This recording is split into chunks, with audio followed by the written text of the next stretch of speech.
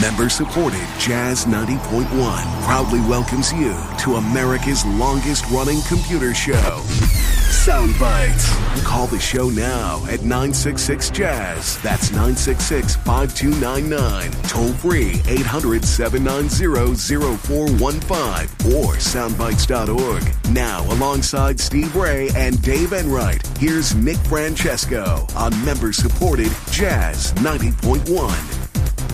Wait, we're live again? Good afternoon, Mr. and Mrs. America, and all the chips in the PC. It is Saturday, the 7th day of January, Anno Domini 2023. And you, you lucky people, you're listening to Sound Bites. I'm Nick Francesco. I'm Steve Ray. And I'm Michael Oden. And at 9 minutes after the hour, we're going to be bringing you news, views, things that use, nothing to lose, kick off your shoes, don't get booze. Here comes this. First, we should mention that Dave Enright, one step ahead of the law, somewhere in the Southwest, hanging out with the Holden Head gang. Like we haven't been here all year. I know it's been bleak for. No, it's been kind of good for me. Actually, it's very nice.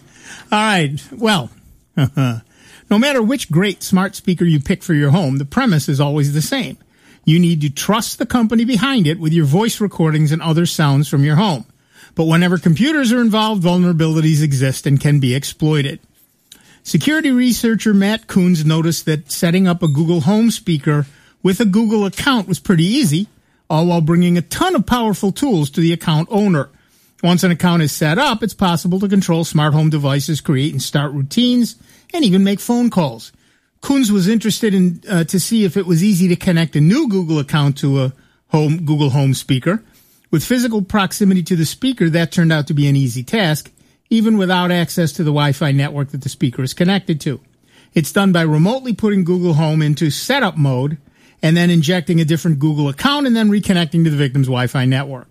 Once a hacker manages to connect their account to the Google Home speaker, they get access to the smart devices in the victim's home. The bad actor could operate switches, play music, turn on and off appliances, and anything that a smart device can do. A hacker can also initiate a phone call via the smart home speaker, making it possible to record everything happening in the victim's home. While in a phone call, the smart speaker's lights turn blue, but if the victim is someone who doesn't use this feature or isn't well versed with Google Home's options, they might just assume the speaker is updating or otherwise busy or not even notice. Coons disclosed the issue to Google in March of 2021, after first discovering the problem in January of 2021. Google has since paid out a little over $100,000 for the report and fixed the issue. It is no longer possible to add an account to a Google Home speaker remotely, even if it's possible to remotely activate the setup mode. Phone calls as made in the video, as made in the system, are also no longer possible, and you can't make them part of the routines anymore. Google home devices update automatically, so you're safe. And that's the important part. Google devices do update automatically, so you've already got the fix. So you don't have to worry about it. Anyway, our poll of the week at soundbites.org. That is bites with a Y, Francis would like us to remind you, is Google Home speakers were vulnerable to eavesdropping. Your choices are, I knew it. I suspected as much. Sadly, I never say anything interesting. Google what now? I'm angry that some other choice is not available, and none of the above. So far, we've had 32 votes. I suspected as much as in the lead, followed by I knew it. And, of course, you can vote at the poll, as I said, at soundbites.org. And if you have more to say on this or any other subject, or you've got a question for us, give us a call, 585-966-JAZZ. That's 966-5299. Toll free 1-800-790-0415. We see this pretty often with smart devices. They aren't that smart. And most of them have no security. Google's home devices and Amazon's smart speaker and all of those, they have security, but there are ways, their security is created by humans, and humans make mistakes. It's always, there's going to be mistakes. That's a given. It's how they respond to the mistake that matters. Right. And Google did. It seems to have taken them 2 years. But they did respond, and it takes time to figure out whether that's really an issue, and then B, to actually fix it, test it in all devices and all issues. So I get that it takes a while, but even so, it is encouraging that they're doing the fixing. And one of the things to keep in mind is that all of the companies will give your data to the police when they get a warrant. Some of them will give your data to the police without a warrant. That's exactly true. They have set up a nice little police portal to log in and access any data they want voluntarily. And you agreed to that in the fine print that no one ever reads. Right. And that's the big thing. Read the fine print. Yeah. But the other thing is, if you there are a lot of, let's be honest, cheap smart devices on the market. Cheap as in inexpensive and cheap as in crap. Exactly right. But also, you get like smart plugs. So you can plug it in, put a lamp on it, and then control it from your phone. Those things have exactly zero security. Zero security. So anybody can access them if they know what they're doing. Whether they have your network password or not, it is possible to get those. So if you're running something from Nest or from one of the other well-known companies, you're probably okay. But when you buy the 4 for $5 from Amazon, you're probably not getting the highest quality security. You can help a little bit by putting them on your guest network. Right. Which, if your router is written properly, has no contact with your private network. Right. And that's assuming that you've got a fairly decent router. Yeah. And that's assuming you're running your own router. If you're running the router from your internet service provider, you don't have that luxury to do that. So you want to be pretty careful about, what it is you're doing and how you're doing it. And so many of us, because we're in our homes, we don't have any real security on our laptops or desktops, on our computers in whatever way. So, if I can get into your network, man, I own your computer. It's pretty easy to do. And if you've got your own router and you didn't change the default password, I own your system. Yep. We see that all the time. Randall Monroe once said there should be a memorial award for all the people who have Netgear routers and never changed any of the passwords,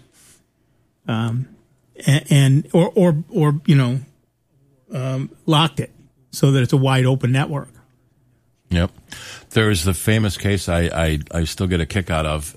In 2015, there was a homeowner was found dead in his hot tub, and the Amazon smart water pump recorded 140 gallons of water usage at 2 a.m. And the police were able to get that data. And so using that data, they figured he was murdered and the water was recycled to clean the evidence. And they arrested the guy. And he pled not guilty. And about a year or so later, the charges were dropped. So we'll never find out if that case sets a legal precedent or not. Right. But that was sort of the beginning of your smart devices will tattle on you, and watch out what you're doing. Yep. And we see so many. You can buy a smart refrigerator now. But what's God forbid, I can't get my drink because it's the blue screen updating. Yeah, right. It won't exactly. let me open the door. Exactly. And I guarantee you, go into any appliance store and ask them what's the security on this device, and you'll just get a blank look. Eyes rolling up in the head, a little bit of drool in the corner of the mouth. They're running Windows. Well, most of them. Yeah. So you got to be careful and you got to be aware. And any smart device is vulnerable. That's just the nature of the thing.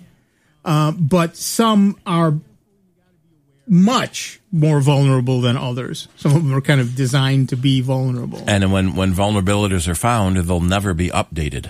Right. Because who's gonna go to the time and effort to update a $4 smart plug? Right. That's exactly right. Yeah. I have a friend of mine several years ago gave me a set of smart plugs, and they were the $4 smart plugs from Amazon. And I was, thank you, very nice. They're still sitting in the box. And if you're listening, I'm sorry. I'm just not. I'm not interested in using them, to be utterly honest about it.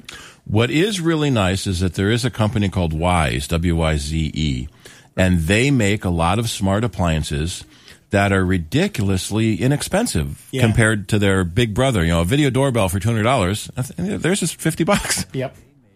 And they're a well-known company, and they're generally speaking pretty secure. And they do updates when they find problems. That's exactly right.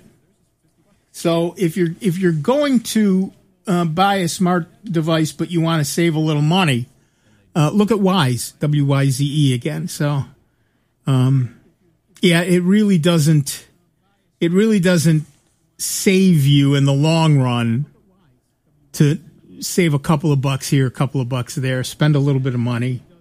Wyze even did something neat during the pandemic when webcams were in such short supply. They released a special firmware update so you could turn your security camera into a webcam. Yep. In order for you to do your online meetings. Yep.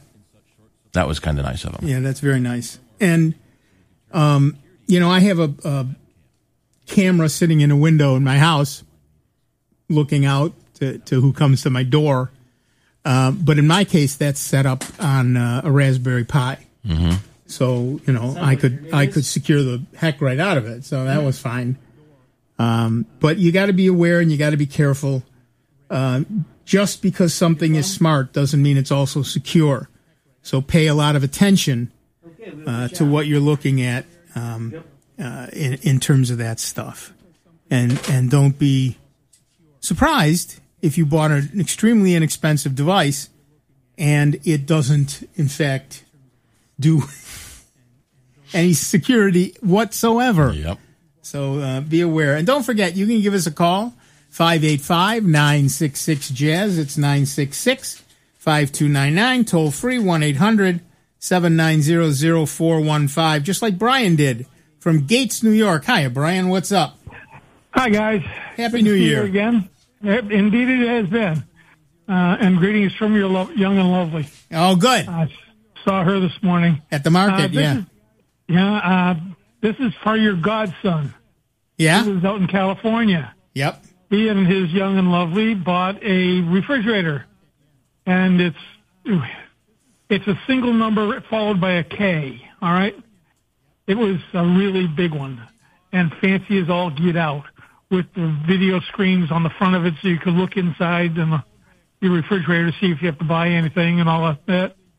He says it's got a feature that if for any reason the door has been left open, even just slightly ajar, it calls him to tell him his refrigerator is open, which he says doesn't do me a whole heck of a lot of good if I'm at work 20 miles away. Yeah, why doesn't it just close the door?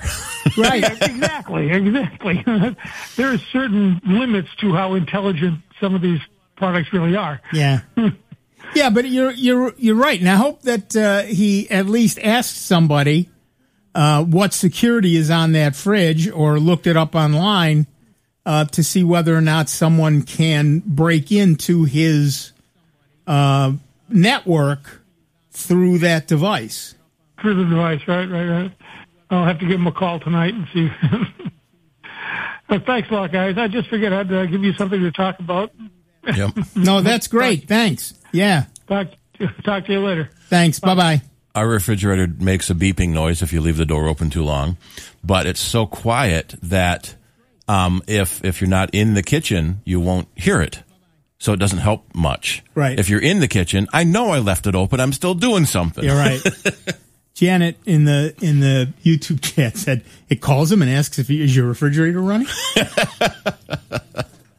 But yeah, there's something honestly quite seductive about those smart refrigerators because you can get, you're sitting there in the kitchen anyway. You can get the time and the temperature and stream things to it and you see your morning news while you're having breakfast. I'm Exactly. like, yeah, it has its some value. Right. And you, some of them have scanners. Mm-hmm. So, when you run out of something, you poke a couple of buttons, scan the thing, and it puts it on your shopping list. Yes, I read that story on my refrigerator this morning. Yeah. Exactly.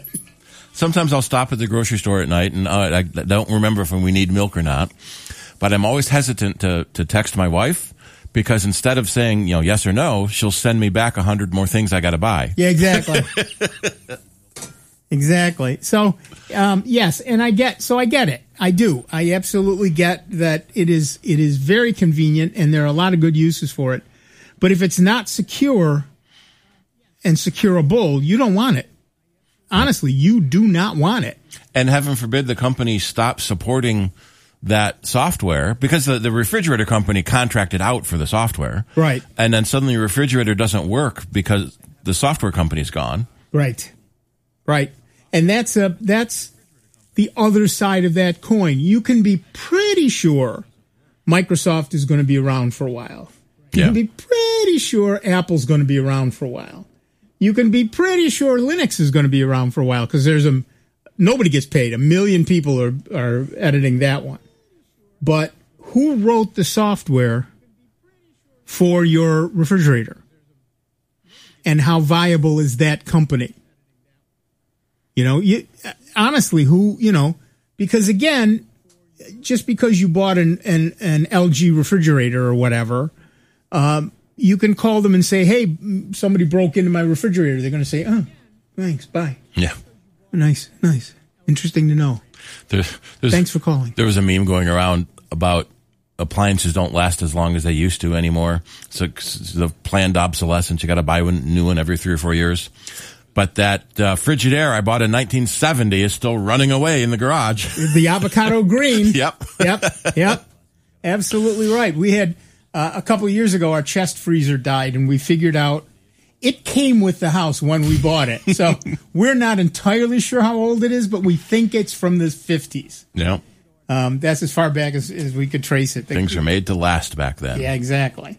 But those are things that you have to be aware of. It's not just, oh, look at this cool new toy and look at the cool stuff that it does. But more importantly, it's really all about, is it going to be around in a couple of years? And even more importantly than that, how secure is it now that I put it on my network? Because remember, your network is access to your computer. And what information do you have on your computer that you don't really want other people to have access to, like all your financial data? Yep. So, once they're in your network, they can take their time and play around and figure stuff out. So if you haven't put a decent password and a decent password, not just 1, 2, 3, 4, 5, 6. Wow, that's the same password as on my luggage. If you don't have a good password on your router, you might as well not have a password. And if you don't have any confidence that the company that made your smart devices are protecting those smart devices, that's not so smart. Yeah. I mean, that's just the way it is. So you want to be, we see it with printers. There are a lot of printers that set up their own network. To be convenient. And yet those networks have every bad guy on the planet knows the default password. So if you haven't changed that default password, anybody walking by your house can log into that printer. Now they're in your network.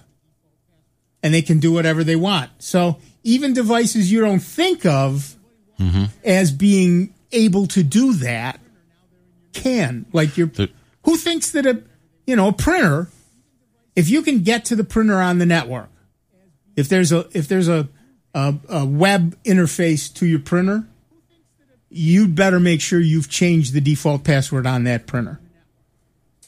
Yeah, and there are botnets running on home DVRs and home routers. Yep. Hundreds of thousands of robots, because some bad guy got into your DVR that came from your television provider, so you probably don't have any control over it anyway. Right. And so that DVR doesn't have much power, but you get 100,000 of them together and they can take down other companies. Yep. And that gets traced back to you, not back to the other person. So, and sort of annoyingly, it's against the law to break into someone else's computer. Right. Obviously. So bad guys do it. They don't care. They're breaking the law. The good guys know where these botnets are coming from. It's illegal for them to fix it. It's illegal for them to tell you have a botnet, because then they broke into your network to know that. Right. It gets ridiculous pretty quickly, quite frankly. Yep. And we have to be aware, and we have to be willing to put in the work. Like I said, check your smart TVs, check your smart plugs, check your printer, check your router. Everyone should get a LAN scanner, an IP address scanner. I use one called Angry IP. In fact, I'll quote link it. That's the one thing I don't like about it is it needs Java, but it's free, so okay, it's good. And you can scan all the IP addresses on your network, and if you don't recognize what that device is, you got problems. Yep. I have to say I wrote one for one of my Raspberry Pis, and I haven't finished it yet, but the plan is that it will, when it sees an address it does not recognize, I'll have a list of all the addresses that I use. Yep. And when it sees one it doesn't recognize, it lets me know. Yeah, my router does that now too. Yeah. Some of the smarter routers are doing that. Right. All right. We're going to take a quick break, but we'll be back in just a couple of minutes with Steve Ray, Michael Oden, me, Nick Francesco, and you. It is 30 minutes after the hour. You're listening to the very first Sound Bites of 2023. We're right here on Jazz 90.1. See you in a couple of minutes. Online 24 hours a day, 7 days a week at soundbites.org. More with Nick Francesco, Dave Enright, and Steve Ray next on member-supported Jazz 90.1. This is Derek Lucas. Tune in, turn on, and jazz out with me each and every weekday morning from 6 until 10 a.m. on member-supported Jazz 90.1 and jazz901.org. Welcome back, everybody. I'm Nick Francesco. I'm Steve Ray. And I'm Michael Oden. And at 36 minutes after the hour, we are Sound Bites. And you can call us. 585-966-JAZZ. It's 966-5299. Toll free, 1-800-790-0415. And why were you channeling William Shatner? Business owners and employees still using Google's Chrome browser on an older version of Windows, and individuals who listen to this show will need to upgrade pronto. That's because Google is set to stop technical and security support for that browser, the Chrome browser, running on Windows 7 next week. Google initially had plans to halt support on July 15th of 2021, but due to COVID-19, it pushed the deadline back first to January 15th of 2022 and then to January 10th of 2023. You'll need to ensure your device is running Windows 10 or later to continue receiving future Chrome releases. Windows 7 may be old, but it's still used by millions of PCs around the world, half of whom listen to this show. According to statistics from netmarketshare.com, 14% of global Windows devices are still running Windows 7 as of December of 2021. Google said older versions of 2022, the older versions of Google Chrome will continue to work, but there will be no further updates released for users on these operating systems. If you are currently on Windows 7 and Windows 8 or 8.1, we encourage you to move to a supported Windows version to ensure you continue to receive the latest security updates and Chrome features. Many small businesses may have avoided the transition to Windows 10, and many individuals, while larger organizations may not be willing to pay the cost of an upgrade. Microsoft itself stopped supporting Windows 7 in January of 2020. If you continued to use Windows 7 after support has ended, your PC will still work, but it will become more vulnerable to security risks and viruses. Your PC will continue to start and run, but you will no longer receive software updates, including security updates from Microsoft. Now, that information is direct from Microsoft, so don't call me up and saying, I use Windows 7, I'm still getting updates. No, you're not. Not from Microsoft. I don't know who you're getting them from, but it isn't Microsoft. I'd be a little careful about installing them if I were you. And now, at least, it appears that Chrome will suffer a similar fate if you are still using Windows 7. Are you still using it? Sorry, you can't send us a fax, but you can give us a call at 585-966-JAZZ. It's 966-5299. Toll free 1-800-790-0415. We don't have a telegraph operator in the building anymore. Although I think Dave does know Morse code. Dave does, yes. Well, he has to for his license. Yeah. I don't think that's a requirement you anymore. don't need Morse code to get a basic ham license anymore. And apparently, a lot of the purists are really mad about that. Yeah, I can understand that. What your name is? Many years ago, a friend of my father's gave me a ham radio, tube operated. It was late 50s, early 60s. Yeah, it was a tube operated, beautiful set.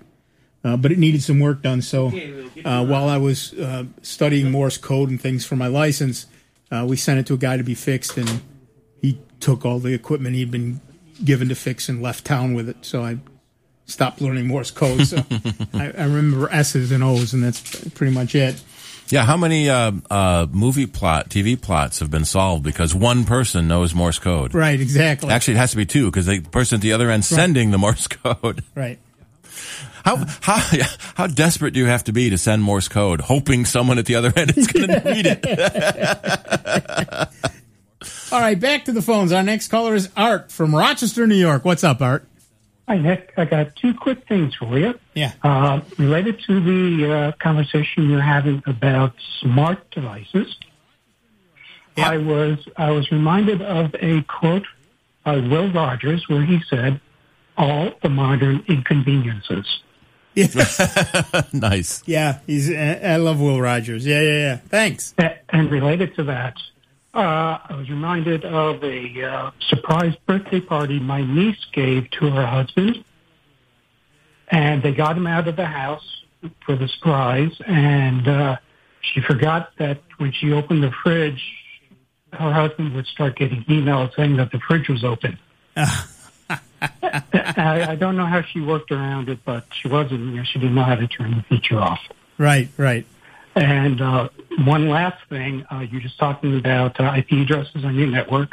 Yeah. In the past, I have used a utility called fping, which can be configured to scan your entire network. Nice. What's the name of it again? It's the standard Unix command ping with an F in front of it. Oh, fping. Yeah. Okay, thanks. It's in the repository. Yeah. And for those of you who don't know, the repository is every Linux version has tens, if not hundreds of thousands of free programs available in a repository that you can just go and grab from your machine. In fact, I'm searching it right now. One ping, please, Vasily. Yeah. Yeah, send ICM Magazine network host. Nice. Very cool. And I know that there are people who've written, there's Zyman and a whole bunch of network monitors. I just wanted to write my own because I wanted to write my own. That's what that's all about. But yeah, you're free too. Nagios is a big one. Oh, yeah, I used to use Nagios. Yeah, it's a great program, and again, free. So yeah, excellent. Thanks, Art. And good to have you back on the air this year. Thank you. We're very happy to be. I will admit, I loved having 2 weeks where I didn't have to care what day it was. Bastard. Exactly. So I felt for those 2 weeks. See, I had to go to work. I know. I understand. I had to stay at work actually because I always go in the morning. Right. Yeah. So, but we're very happy to be on. Okay. Thanks again, Nick. Bye. Thanks. Have fun. Nagios. I was just looking it up. Yeah. Yeah, this year, Christmas and New Year's are on Monday. Yeah, so we'll be here. Yep. Be here. It's New Year's Eve. Or as apparently they're starting to call it New Year's Adam. I do not like that. Sam, I am. But so apparently people are starting to call it that. I don't care for it. I don't care for it even a little bit. But yeah, so look, we say this time and time again, but the fact is you are now a systems administrator. I don't care if you've only got one computer in your house. You're a systems administrator. You have to keep that up to date. You have to keep every machine in your house up to date. You have to worry about the security status of every machine on your network. You have to worry about the network itself. You have to worry about backups. I mean, these are all things that systems administrators do for large companies. It's what I used to do for a living. You set it all up and then you get Dave to actually run it. Different Dave. But the idea is you make sure that those things are set up and running and available and everything is going. But if you're not doing it, there's nobody doing it. And it needs to be done. You cannot assume your network is protected. I can't tell you how many times you wander around a city and you take any random wireless router, and you can just use it because it's not protected. Yep. And anyone that's wide open that isn't locked, I'll almost guarantee you the the administrator password has never been changed from the default. And that used to be something that people would do intentionally to be nice to let people on the internet. But now the bad guys have ruined it all for us. Right. I had a friend who sold his house, bought a van, wanders around the country in his van. He's one of those people who's not working, from what we were talking about earlier. And for a couple of weeks, he parked in my driveway, and I gave him the password to the guest network, which I changed when he left. Not that I don't trust him, not that I won't give it to him again if he comes back, but it's the right thing to do. The minute somebody who isn't in your immediate family gets the password to the network, you then change it. That's how it works. All right, back to the phones. Our next caller is Joe from Rochester, New York. What's up, Joe? Hey, guys. I wanted to revisit the smart refrigerators and something that Steve had mentioned about the software updating, that sometimes they will not support the software updates anymore. That might apply to like smart TVs as well. A few years ago, I had a Hisense smart TV. The software wouldn't update anymore, and I had to basically buy a new TV, but I used a Fire Stick instead. So I was reading where a lot of people are looking for dumb TVs now because they don't want to go through that aggravation. It's a lot cheaper to update a Fire Stick or a Roku box than a TV. You get your own smart box to plug into a dumb TV. Right. But, Joe, if you've still got that smart TV and it hasn't updated, you've got a problem. Yeah. Oh, yeah, exactly. It's almost impossible to find a dumb TV anymore. Yeah, exactly. Unless done in really small sizes. Right. Exactly. So anyways, here we go with the dumb TVs. Let's get a big push for those. Yep. Yeah, exactly. Thanks. All right, thanks, you guys. Thanks, Joe. Bye. Yeah, and isn't that the truth? I have a smart TV that is relatively old. I make sure it's not on my main network. But I don't use the software that makes it smart. Yep. I have a Chromecast plugged into it. Because that A is much faster, B has updated apps, and C, if I got to replace it, it's $15. It's another appliance that doesn't last like it did. Joke in my family is they got a new TV, massive 20-inch TV, the same year they got me. Right. And that TV lasted 18 years. And I was there when we threw it in the back of the garbage truck, and the garbage man had this big grin on his face as he pushed the squish button. Yeah. And when the pitcher tube imploded, and it just echoed really beautiful in that garbage. Nowadays, you're barely lucky to get 5 years out of a TV. Yeah, exactly. But at least every new TV has so many better features, and the price is so much lower. I just got, you might remember, I bought Dave's old 55 inch. Yeah. Well, it died. Yep. I just got a 65-inch TV for $400. Yeah. 4K, 120 hertz. It's got 4 inputs. Holy crap!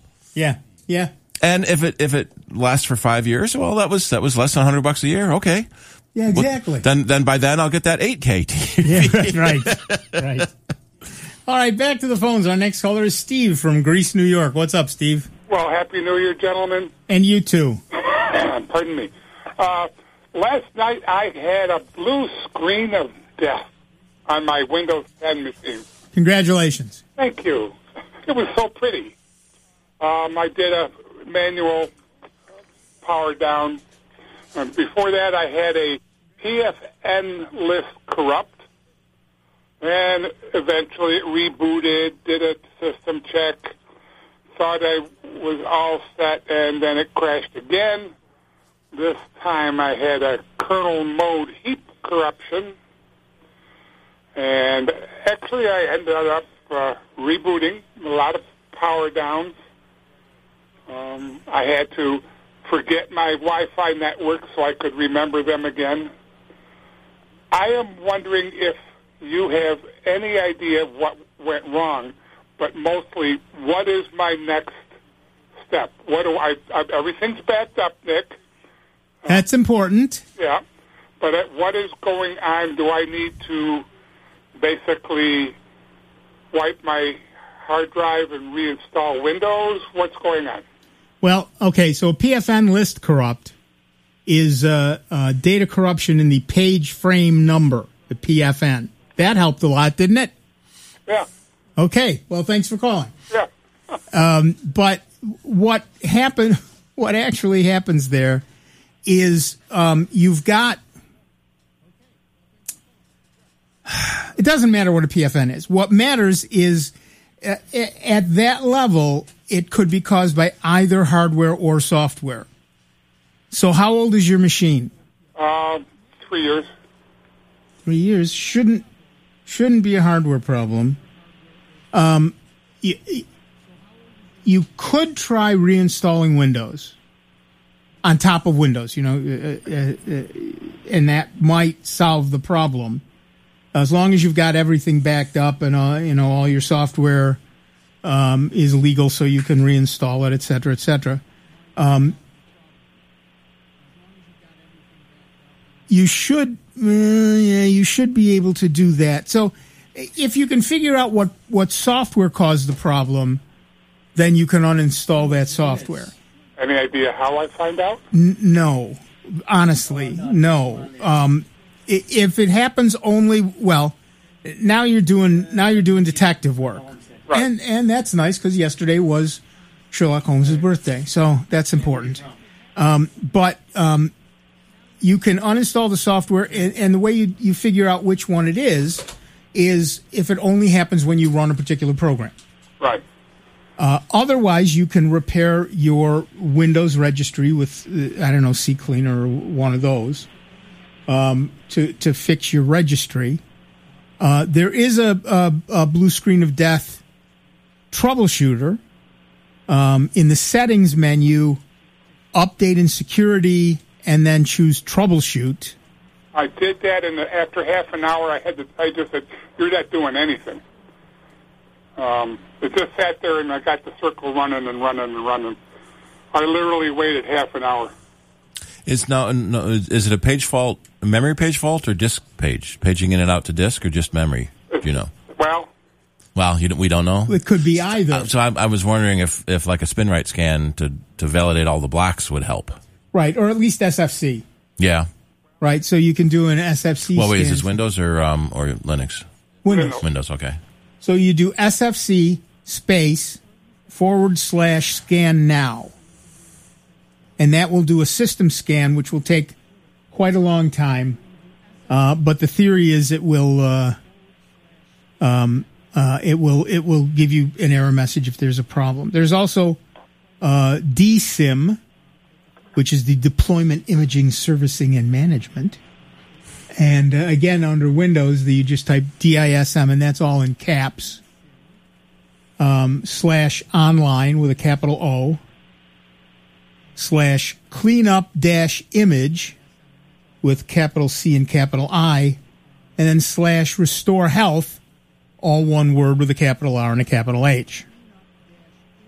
And then that'll scan, and after all of these you want to reboot, but you can try that. And of course, I'm assuming you've already checked for a virus or a malware kind of thing. I danced. The other thing,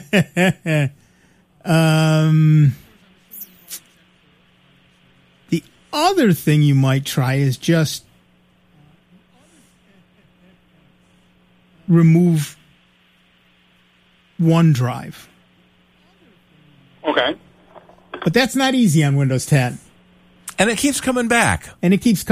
So, but that's it. And you could also check for RAM corruption, because it could be that. And that's the Windows Memory Diagnostic, and you run that from the command line, and it's called mdsked.exe. MD for Memory Diagnostic. Sked is in schedule, SCHED .exe, and then say yes and restart now and check for problems, and then it'll run a whole test. Right. And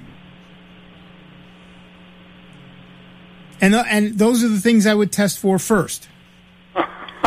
Sorry. That's okay. Hey, it's something to keep me busy for the next week. Yeah, you ain't kidding.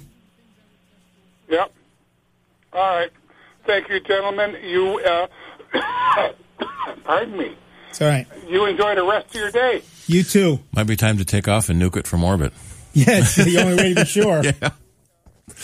Sometimes it comes down to erasing everything and installing it clean. Right. But then why did it happen? We don't know. We don't know. We'll never know. Yeah. But that's kind of the hidden secret in tech support. Why did it happen? We have no idea, and we probably never will. Right.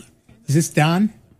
Okay, next caller is Don from Pittsford, New York. What's up, Don? Yes, question a little bit off topic here.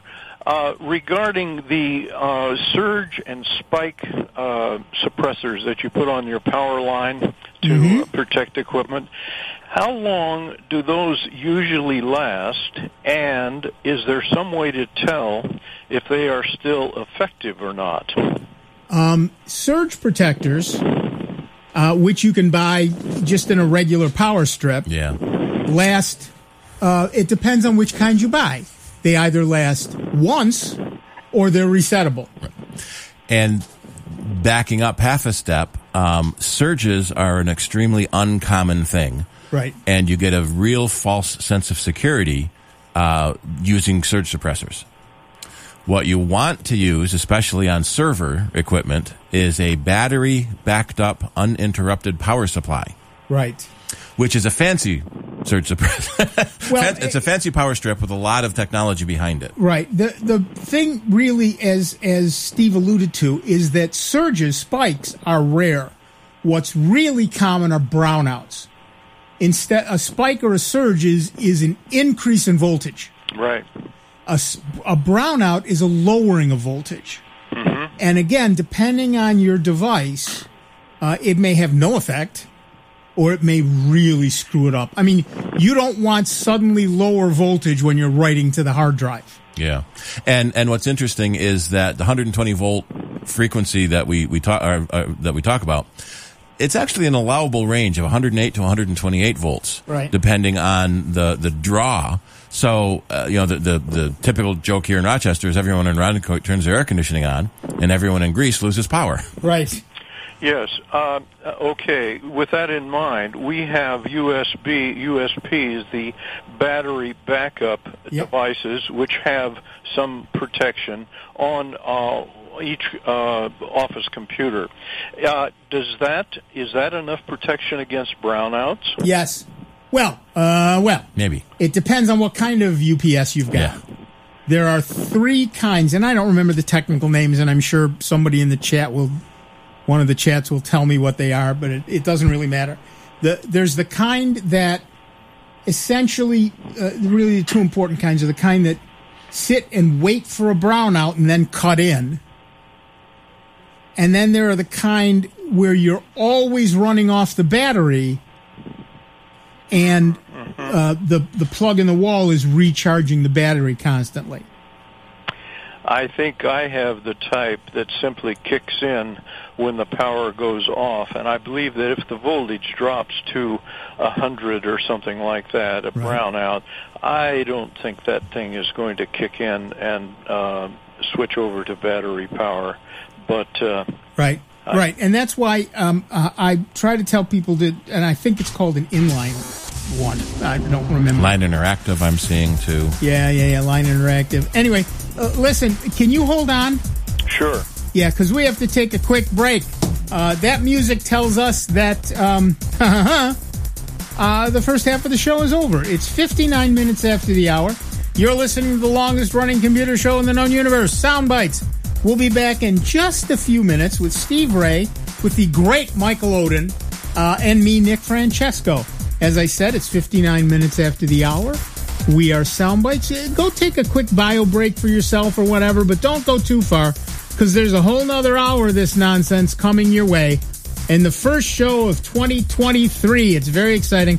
I haven't yet made the mistake of saying 2022, but stay tuned. We've got a whole nother hour for me to screw up. So take that bio break, get yourself a beverage of some sort, and we'll be back with a whole lot more sound bites on member-supported Jazz 90.1.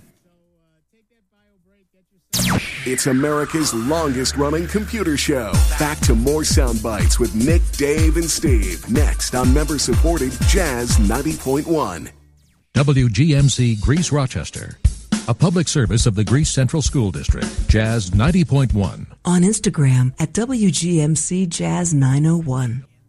Welcome back to America's longest-running computer show, Soundbites, on member-supported Jazz 90.1. Get online now. Call 966-JAZZ. That's 966-5299. Toll-free 800-790-0415. Or submit your question by email at soundbites.org. Once again, here's Nick Francesco, Dave Enright, and Steve Ray on member-supported Jazz 90.1. Welcome back, everybody. I'm Nick Francesco. I'm Steve Ray. And I'm Michael Oden. And in 5 minutes after the hour, we are hurtling headlong into the second hour of the first episode of 2023 of the longest-running computer show in the known universe, Soundbites, right here on member-supported Jazz 90.1. Before we go back to Don, I should tell people that there are indeed no rumballs left. And Smiley wants to know why he can't get to the forum, because there are no more forums. We can talk about that after we finish with Don. So, Don, you still there? Absolutely. I wouldn't think of leaving. Well, eventually we'll just hang up on you. You mentioned three types of USBs. One, the one that I suspect that I have that simply kicks in when the power goes totally off. The one that will protect, or that is running all the time on battery. And what is the third type? Yeah, I don't remember. There may only be two. They're line interactive, standby or offline, and the third one is double conversion or online.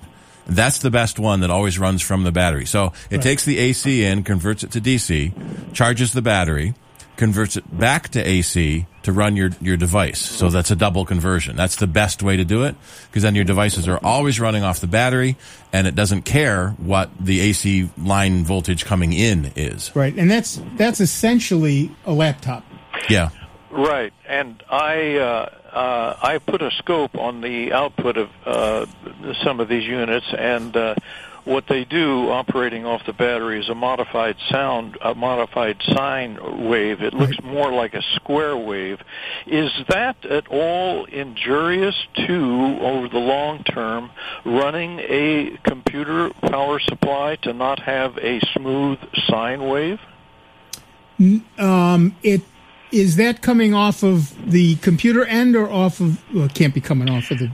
No, when you just put a scope on the output of a USB unplugged operating on the battery, that you get what they call is a modified sine wave. However, I'm saying it's a bit ragged, and it looks more like kind of a ragged square wave. And my feeling is that that's not a good, clean source of current to be running a sensitive device like a computer.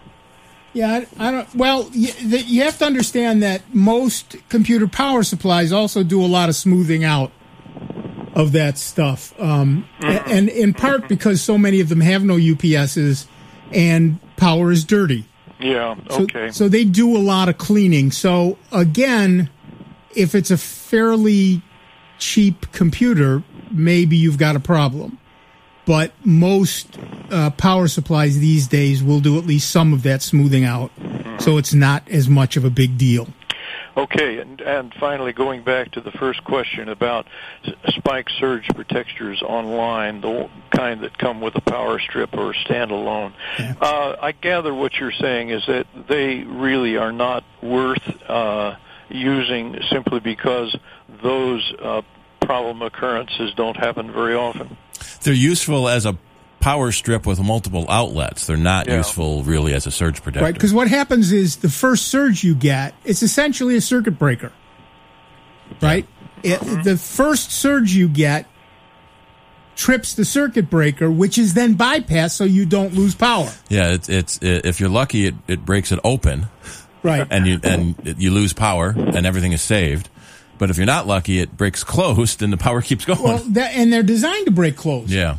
Because you don't want to lose power. Yep. So they protect you, and then they stop protecting you right after the first surge. Many of them are resettable. If they have a little button on it that can be reset. And usually you'll see a light. Yeah. I have, why I asked about age, I have an old one that has an indicator light, and I wonder if that indicator light is on or off. Is that significant whether or not the thing is still working? Well, if it's got a reset. No, it doesn't have a reset. I would say if the light is on, it's working. No, you got to look at the manual. If the light is on, it's working, or there was a problem and then the light is on and it's not working. Right. I would also take a look at the back and see if there's a reset switch in the back. Yeah, and I'm looking through different UPS technical descriptions, and all of them say they're a square wave, which is interesting. And what I always find annoying is you can get a decent UPS 10-minute battery life for under $100. Yes. And then in 4 or 5 years when the battery dies, it's like $60, $70 for a new battery. Yep. Or you just buy a whole new thing. It's like buying an inkjet printer. Yeah. That's right, and that's what I've done. However, again, are these ones under $100 going to protect you from brownouts? Maybe, but again, these are more likely the ones that cut in rather than continuously run. Yeah, that's a standby rather than a online or double conversion. And so what a standby, the problem with a standby is what's the threshold and how long does it take to cut in? How do you determine which one you have? You look at the manual. I don't believe they came with a manual. Look it online, maybe. Okay. Yeah, look the model number up online is the only other way I can. There's no. I suppose if you took it all apart and traced the circuit, you would know. But beyond that, probably not. Actually, I could run a few tests and lower the voltage. If you've got a scope, you could probably have a voltage regulator, and you just start dropping the voltage yourself to the input voltage on the. Right, exactly. See what happens. Yeah. Right. So here, I just found another one says that the waveform is a stepped approximation to a sine wave. Oh, interesting. Isn't that a square wave? Yeah. From the same company. Well, as long as it isn't a spiked wave, but I've always read modified. Anyway, gentlemen, thank you very much for the information, and I appreciate it. And again, you do a wonderful job on the air. Thank you, Don. We appreciate that. Thanks. All right. Bye-bye. So Smiley asked why we can't get to the forum on the internet, because the forums are gone. Several weeks ago. The webpage is gone, and that's one of your stories there, isn't it? That's one of my stories. In fact, it's the next story. So why don't I read it, and then we'll talk about why there's no more forum. Malware that exploits unpatched vulnerabilities in 30 different WordPress plugins has infected hundreds, if not thousands, of sites and may have been in active use for years. The Linux-based malware installs a backdoor that causes infections to redirect visitors to malicious sites. It can also disable event logging, go into standby mode, and shut itself down. It gets installed by exploiting already patched vulnerabilities in plugins that website owners use to facilitate functionality like live chat or metrics reporting or forums to the core WordPress content management system. If sites use outdated versions of such add-ons lacking crucial fixes, the targeted web pages are injected with malicious JavaScripts. As a result, when users click on any area of an attack page, they are redirected to other sites. If one or more vulnerabilities are successfully exploited, the targeted page is injected with malicious JavaScript that is downloaded from a remote server. The injection is done in such a way that when the infected page is loaded, this JavaScript will be initiated first, regardless of the original contents of the page.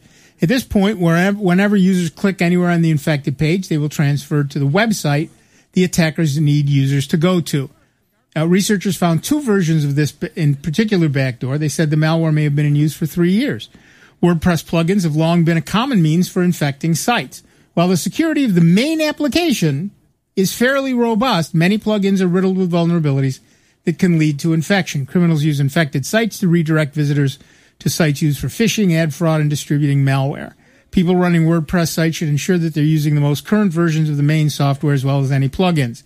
They should prioritize updating plugins.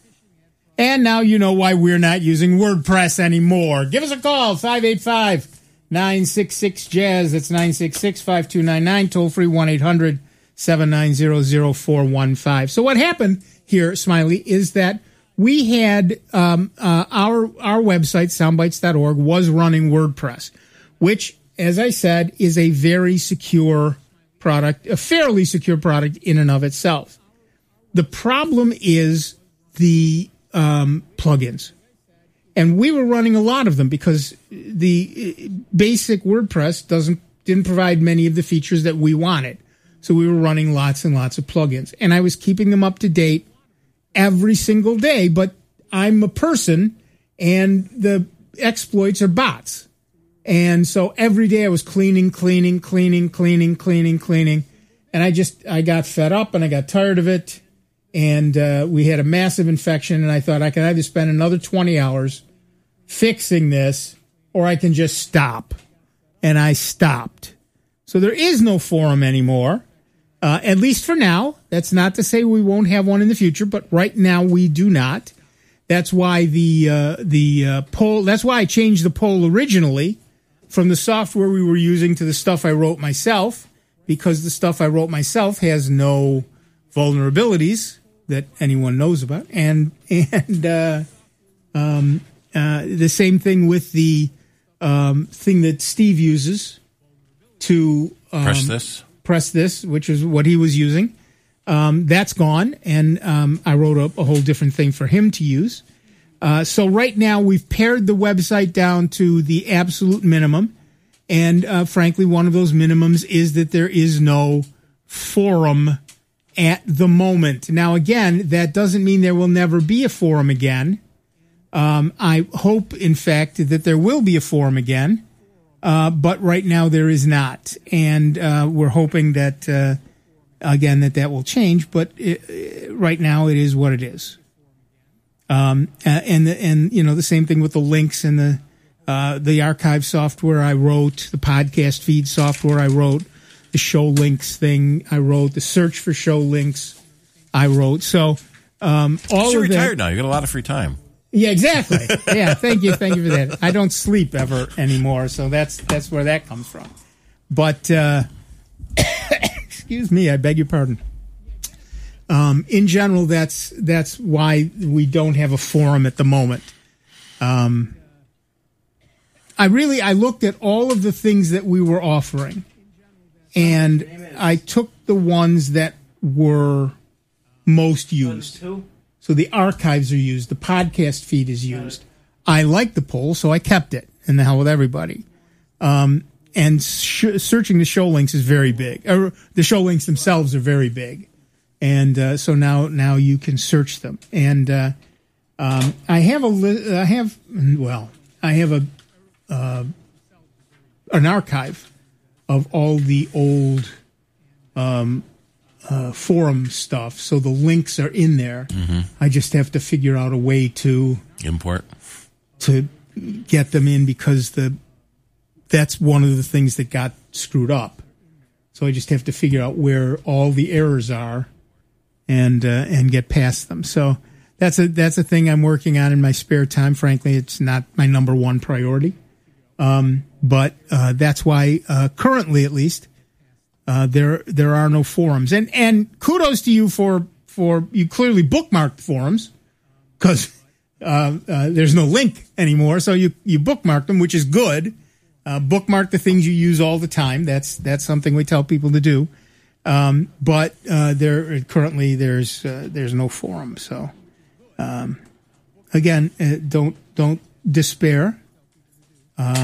They may come back, but there should be wailing and gnashing of teeth. You would think. The forums are gone. Wow.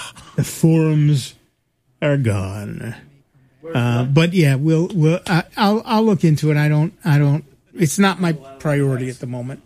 The website has the main things. Back in the day when 50, 60 posts a week were posted, that was great. Now it's 3 or 4, and so. I just had a caller who didn't want to go on the air, but asked where the IRC chat went. God, we haven't had the IRC chat in 20 years. No, they were running it. Someone was running it themselves. Did you wake up from a coma? Oh yeah, somebody was running the IRC chat. I've thought about a Discord. I've thought about the IRC chat. I've thought about a whole lot of things, but we haven't done them yet. I could do a Discord. That would be easy. I don't have to run the Discord. I just have to create one and point to it. We'll see. Interesting. What? The IRC chat, Soundbites IRC, the pointer to the old forum is still comes up. I'm trying to get to the cache setting to see what it used to be. Okay. So there's a forum posting on December 17th at 2016 about the IRC chat. Oh, interesting. We'll look into that. We were never running the IRC chat. I'm not sure who was at this point, but it wasn't us. All right, to the phones. Our next caller is Jim from Brighton, New York. What's up, Jim? We were never running the IRC chat. I'm not sure who was. Hello? All right, to the phones. Our next caller is Jim from Brighton, New York. What's up? Hello? I can't understand a thing you're saying. It's running. Hello? Microsoft, the Angry IP scanner. And Windows, the error message I got was Windows protected your PC. Windows Defender Smart Screen prevented an unrecognized app from starting. Running this app might put your PC at risk. You have an idea what's going on there? It's an overly aggressive Windows error for a program it doesn't know about. Is there any way I can work around this? There should be a button in the message that says run anyway. I see or allow or something like that. That's all I see. You see what? The one button I see, it says don't run. If I hit that, will that give me another button? Probably not. It would not run it and then quit. Yeah, that's what I expected. What you have to do is you open Windows Defender, go to App and Browser Control. Right. Under Check Apps and Files, you have two options, Block and Warn. and you've got block selected, so select warn instead. There's no just allow? No, you always will get a warning, but that's where you get the run anyway button. Because you've been warned not to run it. It's probably not signed. Right. Yeah. What Windows does is a bunch of manufacturers will sign their work with a special key and give that key to Microsoft. So when you run the app, it looks at that key and says, "Oh, you're allowed." This manufacturer clearly either doesn't have a key or it's an old key or whatever, and so right now Windows Defender is blocking it. But if you open up Windows Defender and select the warn option instead of the block option, it will warn you not to run it, but you will have the run anyway button. Got it? Got it. Thanks, fellas. Excellent. I'll give it a try. Thanks. Bye-bye. Thanks. Bye-bye. Yeah, on the Mac, you right-click and say open, and then it runs it anywhere. But it's the same sort of thing. Gatekeeper is the one on the Mac. I thought there was a thing on the Angry IP website that explained that, too. Let me find that. But, yeah, so because Angry IP is written by a guy, Angry Zibber, apparently.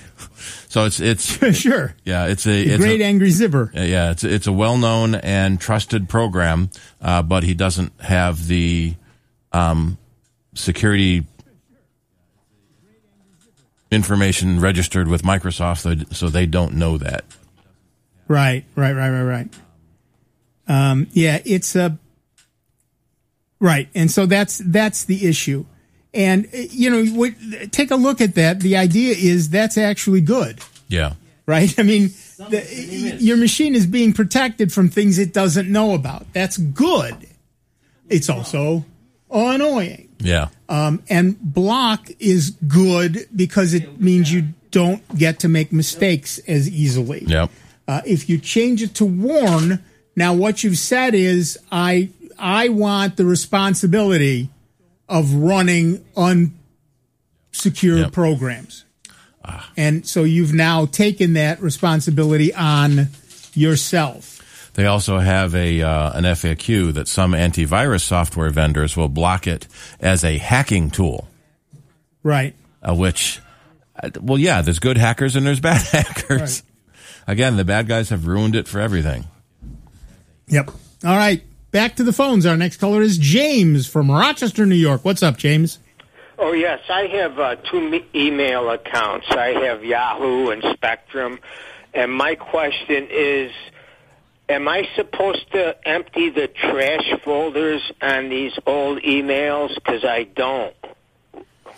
You probably should. I don't, off the top of my head, know what the storage limits are for Spectrum or Yahoo. And oftentimes the trash empties itself if it's 60 days old or something like that. Yeah. But it depends on the provider. Right. So it may be emptying itself, but it certainly doesn't hurt for you to go in once a week or once a month and just empty the trash. Yeah, the idea of the trash is that if you realize you needed it back, it's still there and you can get it. But once you empty the trash, it is gone. So, in other words, you're telling me some of them automatically disappear? Maybe. It depends on your settings in each of those accounts. And I don't know what I know Google is 30 days. Yeah. I think Spectrum is 30 days. But I don't remember offhand. So the easiest thing to do is to take a look at your trash and see what the oldest one is. Oh, okay. Right? And that'll tell you if it's been deleting anything. Yeah. And it also can depend on whether you're doing POP or IMAP. So if you're looking at the email server trash versus trash on your local computer, you could have a different schedule for whatever email program you're using on your computer for emptying the trash. So like if you're using Thunderbird, that could be set to 60 days. Right. Mm-hmm. Yeah, I haven't really emptied it in a year or so. Yeah, I would go in and take a look and see what the last one is. It may be turned off and you've got a year's worth of trash in there, or it may be set to 30 days or 60 days. In any case, you can certainly empty it yourself every once in a while. It doesn't hurt. Yeah, I'm going to look for the automatic where I can set it for the 60 days or something. Yeah, that's the way to do it. One of the things that I do is I make sure that if I've got a picture, if somebody sends me pictures, that takes up a lot of space. So I make sure I download those pictures and throw them in either Amazon or Google's photo apps, or both in my case. And then I immediately delete the email and empty the trash so that it's not taking up space anywhere. Yeah, one other quick question for you. On my laptop, when I close the lid on it, on my Dell laptop, sometimes the fan starts roaring, like it could be open and nothing's going on. And as soon as I close the lid, why is that normal for it to roar more, the fan, or turn on when the lid's closed? In many cases, it is. If the machine is over a certain temperature threshold, it's trying to cool it down quickly, because it assumes if you're closing the lid, you're going to grab it and pick it up or put it in a bag or something like that. And it's trying to cool it down quickly so that you don't, have a problem in your bag. Oh, so that is normal. It's quite normal. Excuse me. I would also check the BIOS settings, because maybe closing the lid isn't putting it to sleep, and now suddenly all the heat is being contained. We had a customer bring their laptop into the shop once. All the plastic keys had melted off of the keyboard because it didn't go to sleep when they lowered the lid. Wow. Oh, okay. Yeah, I don't really transport it that much, but thank you for the information. I'll follow through on all of that. All right, excellent. Thank you, James. Have fun. Have a nice weekend. You too. Bye-bye. Yeah, there are a lot of settings that you can change on a laptop and on a desktop, for that matter, that you can tweak it for days. But the important thing is if you can set it to shut down when you close the lid, or suspend. So, there's suspension and there's hibernation and there's sleep, and each of them has a slightly different meaning. But often, for example, if I suspend my laptop, it keeps stuff in RAM, so it uses some battery. If you hibernate, it writes everything to disk and really shuts down. And there's a Windows program called Tweak UI to tweak all those settings. We're going to take a quick break. We'll be back in just a couple of minutes with Steve Ray, Michael Oden, me, Nick Francesco, and you. It is 30 minutes after the hour. You're listening to the longest-running computer show in the known universe, Sound Bites, right here in the Truly Great, and truly grateful to you, because we are fully member-supported Jazz 90.1. See you in a couple. Computer talk you can understand. More Sound Bites is next on member-supported Jazz 90.1. Welcome back, everybody. I'm Nick Francesco. I'm Steve Ray. And I'm Michael Oden. And at 35 minutes after the hour, we are Sound Bites, and we have Tom from Brighton, New York on the line. What's up, Tom? Yeah, hi. Good afternoon. Hi. So recently, I've had this issue with it's sort of an overlay onto Windows called OneLaunch that keeps popping up on my machine when it boots up. And I've gotten rid of it on a few occasions. I can go into Control Panel and remove it from the program list. But then it eventually comes back again. I'm wondering where it's coming from. You know what I'm referring to, what OneLaunch is? I'm seeing a lot of questions about, is it malware? Yeah. Right. It's supposedly a fast web browser built on Chromium. Right. It's not a virus. It's not malware. The problem is it also kind of acts like one. Yes, it does. So I'm not entirely sure how you got it. There are, 50 ways you can get it. But the way you want to do it, to uninstall it, basically you hit the start button, and search for uninstall. I've done that. Yes. Okay, so you find OneLaunch and you uninstall it, and it asks you. Then it's gone for a while. It does, and then eventually it comes back again, like a few days, maybe a week. something else you've installed is downloading must be it bringing again. it back. Yeah. Yeah. I don't install too many things on my machine. I'm pretty careful about that. But you didn't specifically try to download? No, definitely did not. Yeah, It's reminding me of the OneDrive problem we keep having that keeps coming back on Windows machines, but that's a Microsoft program, and Microsoft owns Windows, and they really want you to run OneDrive. It may have come through bundled with something else. Yeah. Go into your task scheduler and see if there's a task schedule to reinstall it. Okay. That's true. Yeah. There's a task scheduler. Linux people know it as crontab, but there's a task scheduler that says, for example, every day at this time run this program, or once a month run this, or whatever it may be. And so you can add things or remove things from the task scheduler that you want to have happen all the time. So, for example, you go into task scheduler and say every morning at 3 a.m. run this backup program. So there may be something in task scheduler that's saying, once a week, once a month, every 3 days, whatever it is, run the reinstall, check to see if, run this program, which will then check to see if OneLaunch is installed, and if it's not, it'll install it. Okay. I haven't done anything like that intentionally in task schedule, but I'll look for it just to be sure nothing is. Well, if it got bundled in with something else, and either they didn't ask you, which is both unscrupulous and illegal, but or they asked you and you just blew past it. Fine print. Yeah. It could have installed that into task scheduler itself. Yeah. Without your permission. Why anyone would want this OneLaunch? It doesn't really do anything more than what you can do under Chrome or any other web browser.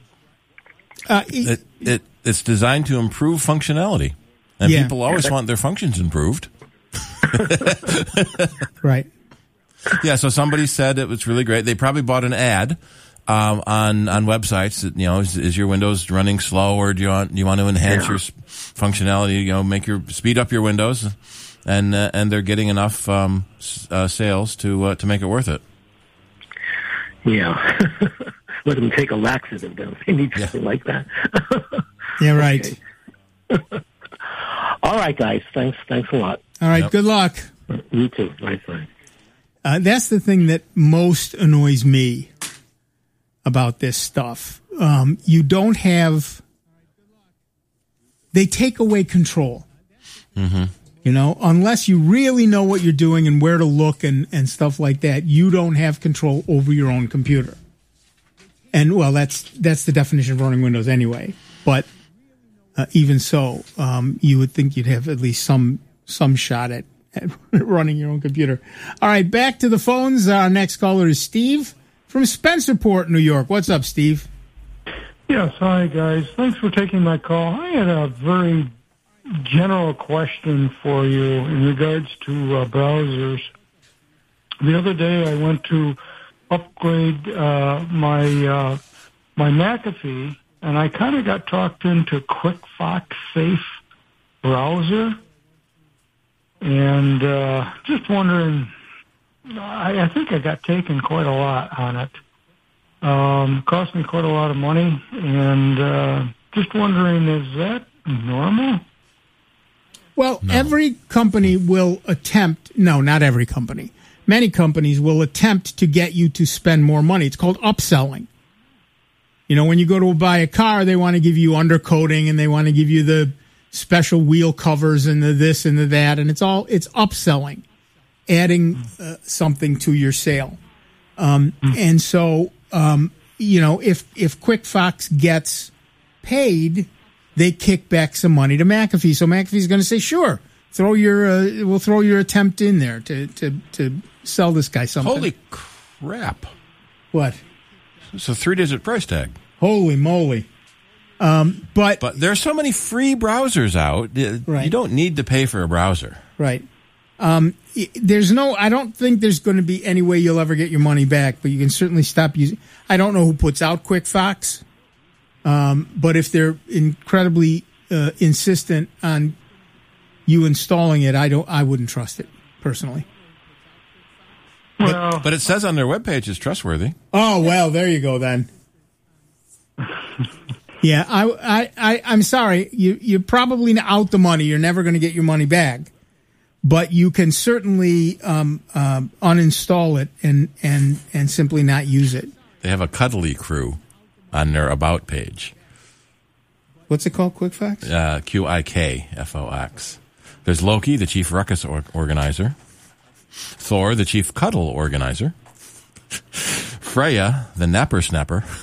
And Kirby, the chief comm officer. So you almost got to like him for that. It's under the About Us section. Well, I know, I older gentlemen don't know that much about computers and all that. And as I said, I thought I was taken in that, and I wasn't looking to get my money back. I was just looking to, I didn't think they'd ever do that, but obviously when they do it, they do try to upsell you on different things in that. I guess I made an error in judgment. They're on a mission to design a trustworthy internet. Well, by forcing you to install something, by badgering you into installing something. Yeah. Yeah. Okay. That's maybe not. All right. I'm sorry. Yeah. I think what you've done is gotten bullied, frankly, into installing a piece of software that you really don't need and probably don't actually want. Sure. Is there any organizations and that type of thing that you can join to learn more about computer information and so you wouldn't get taken again? I mean, as far as for older people and that? There used to be a group at the JCC. They still do training classes at the JCC, yeah, but they're not. They're usually on specific apps. They're not general purpose. There was the Rochester. What was the PC users group? PC Cubed. PC Cubed. There's Apple Cider, which is for Macintosh. There are users groups. Most of them have been struggling with the pandemic. I help run Apple Cider, and we've done our meetings on the internet. So we've kept going virtually. So there are users groups like that. That's one thing we had on the old website, is a list of all the users groups. Right. Okay, real good. I'm not an Apple user, so obviously. There's the Rochester Computer Society. That's what it was. And Rock Geeks. I don't know much about either one, but yeah, didn't PC Cubed then merge into Rochester Computer Society? Most of the time, we've been the users groups are having trouble finding places to hold their meetings, and that hasn't gotten any easier through the pandemic. But the Rochester Computer Society. Let's see, are they having? That's at rcsi.org, Rochester Computer Society, Inc. They having a meeting January 10th. On artificial intelligence trends. Ooh, that sounds interesting. But they also have special interest groups on Windows and Linux and Android and stuff like that, searching browsers. Yep, their meeting next week is at St. John's Meadows. Okay, very good, guys. Thank you very much for your help in that, and I appreciate it very much. Thank you. Have fun. Take care now. Yep, bye now. Bye-bye.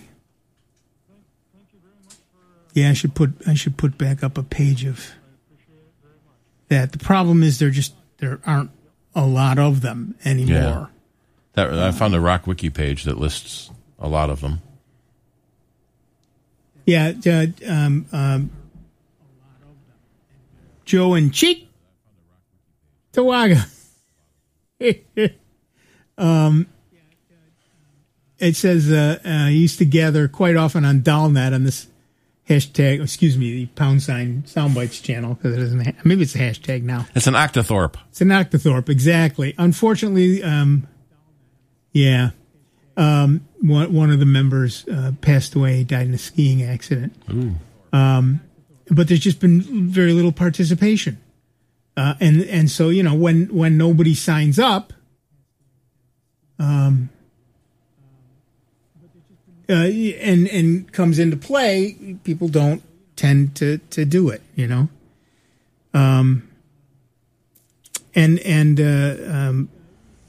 automatic renewal for Ask Nick. I don't know, Frederick. I don't know if you renewed this year or not.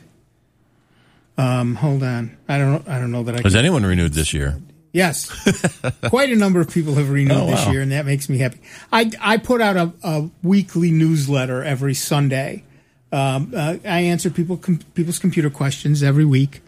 I didn't do Christmas Day or New Year's Day, but I will be doing one tomorrow, and it's $25 a year, and you get one every week, and it renews yearly, and it's lots of people are in it. Lots of people renewed. I don't. I'm sorry, Frederick. I don't honestly know off the top of my head if you're in. I have not memorized. But the day I started, and there were only 4 people signed up. I had everybody. I knew everybody. I don't anymore. But I can look that up if you'll email me. I will look that up for you and see if you renewed. The renewals come automatically into PayPal, and I'm not looking it up right now. I'm trying to do this instead. So, but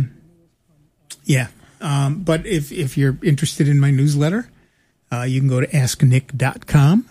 That's asknick.com, and you can sign up for the newsletter. End of shameless self-promotion. Thank you very much. We should talk about this. Out of warranty iPhone owners will soon have to spend more to replace their batteries in an Apple store. Starting on March 1, all older iPhones that came out before 2022, who has an iPhone from before 2022, will see their battery replacement fees increase by $20. Currently, the owner of an iPhone 13 will pay $69 for a new battery. In 2 months, Apple will charge $89. Battery price increases will also apply to older iPhones, some iPads, MacBook laptops, and in some international markets as well. So you're not going to save money by traveling overseas to get your iPhone fixed. Currently, all iPhone 14 models are still under warranty, and if something goes wrong, the company will fix the phone for free. But when they start to emerge from warranty on the 1-year anniversary of purchase, Apple will charge $99 to replace the batteries in them. The move shows that Apple is still adjusting prices in response to higher costs for labor and parts. Although inflation has recently slowed in the U.S., Apple said last year that inflation has affected its business, and it raised iPhone prices in several international markets. The change could also prompt more people to upgrade their phones to a new model instead of replacing the battery. It could also drive users to not... What? Okay, I don't want to spend $99 for a battery, so I'll spend $900 for a phone. No, you spend $20 a month on your plan. That's very true. Very true. The change could also prompt, I should have read that already. It could also drive users to non-Apple repair stores for lower prices, which is probably not a terrific idea. You want at least an Apple qualified dealer, in order to A, keep any warranty you may have, and B, make sure that the product you get is good. Change it, not that the people who aren't warranted aren't necessarily good. Changes in the battery replacement fee have affected iPhone sales in the past. In late 2017, users discovered that Apple had added some software code that slowed down iPhones with older batteries that had been mostly used up to prevent the whole iPhone from unexpectedly shutting down because of the weak battery.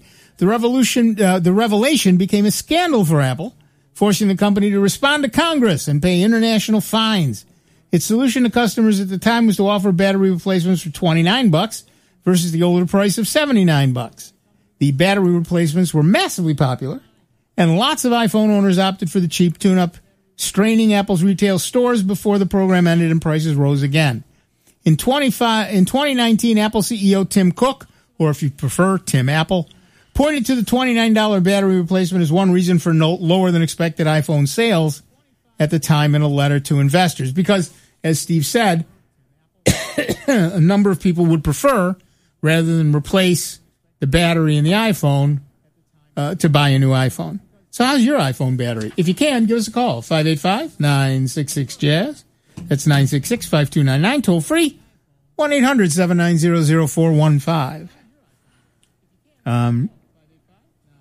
Yeah. It's actually interesting that they have kept the price the same for so long with so many supply chain issues and skyrocketing shipping prices. Although I have read, so before the pandemic, it was a couple $1,000s to ship a container from Asia. At the height of the pandemic, it was like $50,000 per container. I think now it's down back to $10,000. Yep. It's the pandemic was good for companies like Mastermind Lounge who do video conferencing online. But in terms of lots of other companies, it was a real problem. We worked for so many decades to get just-in-time marketing, right, or just-in-time manufacturing. So you get a thing in the front door and you build your thing and put it out the back door. You don't have a warehouse full of parts waiting to go. Right, and now the people who had parts lasted a lot longer. Yep. Than the people who didn't, because you couldn't get new parts. No new parts coming in the front means none of your product going out the back. We saw that with cars too. Yeah. I mean, you think, okay, I get it. Your computer's going to be you're going to make fewer computers because you have fewer parts. Everything's got chips in them nowadays. Televisions have chips in them. Cars have chips in them. Everything's got chips in them these days. Everything but your shoes, and some shoes do. So there's a whole lot of products that were backed up. Yeah, and during the pandemic, they were shipping cars without chips. Right. Saying, we'll put those in later when we get them. If it's something similar, like your heat seater. Well, we'll ship you the car and then put that in later. Right, exactly right. There were pictures of football stadiums in Detroit, filled with cars that they couldn't sell because they're missing pieces. That's and we're seeing that start to lighten up a little bit, but not as much as we'd like. All right, back to the phones. Our next caller is Jack from Rochester, New York. What's up, Jack? I don't get the internet when I leave the house on my iPhone. It's been intermittent lately. It's been good for years. This phone is maybe over 8 years old, my iPhone. I think it's a 6E. I'm not too good with terminology, but I think it's a 6E. There was a 6 and a 6S.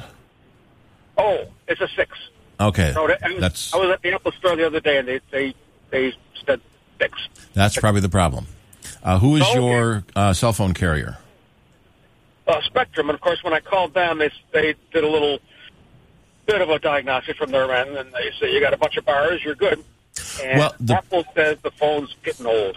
The problem is many cell phone carriers have shut down 3G cellular. And so you have to have a 4G phone or a 5G phone. And the iPhone 6 is a 3G phone. Gotcha. So it doesn't have 4G. It doesn't have the right 4G in it. It was like 3.5G, but not quite 4G. Before the standards were fully defined, so it's not LTE, but it had pieces of the 4G spec in it, but not enough. Oh, okay. Well, that was clear. Thank you. Yeah. So whoever Spectrum uses for their back end cellular service may have already shut down. Many of the carriers shut down last year, and there's a couple of them still shutting down this year. Oh, okay. Yeah. So the problem is that your phone doesn't have the right radio. So there's no fix other than a new phone. I'm sorry. Well, now we know. So Apple does have the iPhone SE special edition that starts at $399, and that's their basic entry level, does pretty much everything you need phone without all the super whiz bang and expensive options on the higher 13 and 14. So we sell a lot of those in our store for people who just want a simple phone, and don't need the 48 megapixel 3 wide angle lens camera. And your store, tell me where that is. What's the name? Are we allowed to say? I don't know. I don't know. Okay. I think so. Well, you can do your own homework at mac-av.org. .com. Sorry, what did I say? Org. No. Or applecider.org is the users group. You can go there. Right. Because that's a 501c3 nonprofit. Right. Okay. Well, thanks very much. Yep. Thanks. Yeah, so we are an official Apple reseller and service provider. Not owned by Apple. We're independent, but we're still authorized. So you were mentioning it earlier. There are official Apple service centers like us, and then there's the independent repair program. So, right, pretty much anybody who has an iPhone kiosk can take the training and get official Apple parts in order to do iPhone repair, and we've seen some companies starting to do that. And then there is what do they call it? Where as a customer in your own home, you can order the parts and tools. Oh, yeah. And they ship you the tools. You do the replacement yourself and then ship the tools back. And the tools come in a suitcase. Two giant suitcases to take your phone apart. And most of that, because the phones are glued together for waterproofing, you need special tools to take it apart and put it back together again so it's waterproof again. Right. All right. That music tells us we are done for another week. I want to thank Steve Ray. I want to thank Michael Oden, who came in to do yeoman's work today. I seem to have stuck this in. And Dave Enright theoretically will have eluded the law and be back here next week. I want to thank each and every one of you who called in. Thank you very much. It's you folks who keep this show on the air, and the first show of 2023 is in the books, and we're done. But we'll be back next week, whether you like it or not, with a whole lot more of the longest running computer show in the known universe. That would be Soundbites right here on the Truly Great, and truly grateful to you that we are member supported Jazz 90.1. We'll see you in 166 hours. Be good to one another, will you?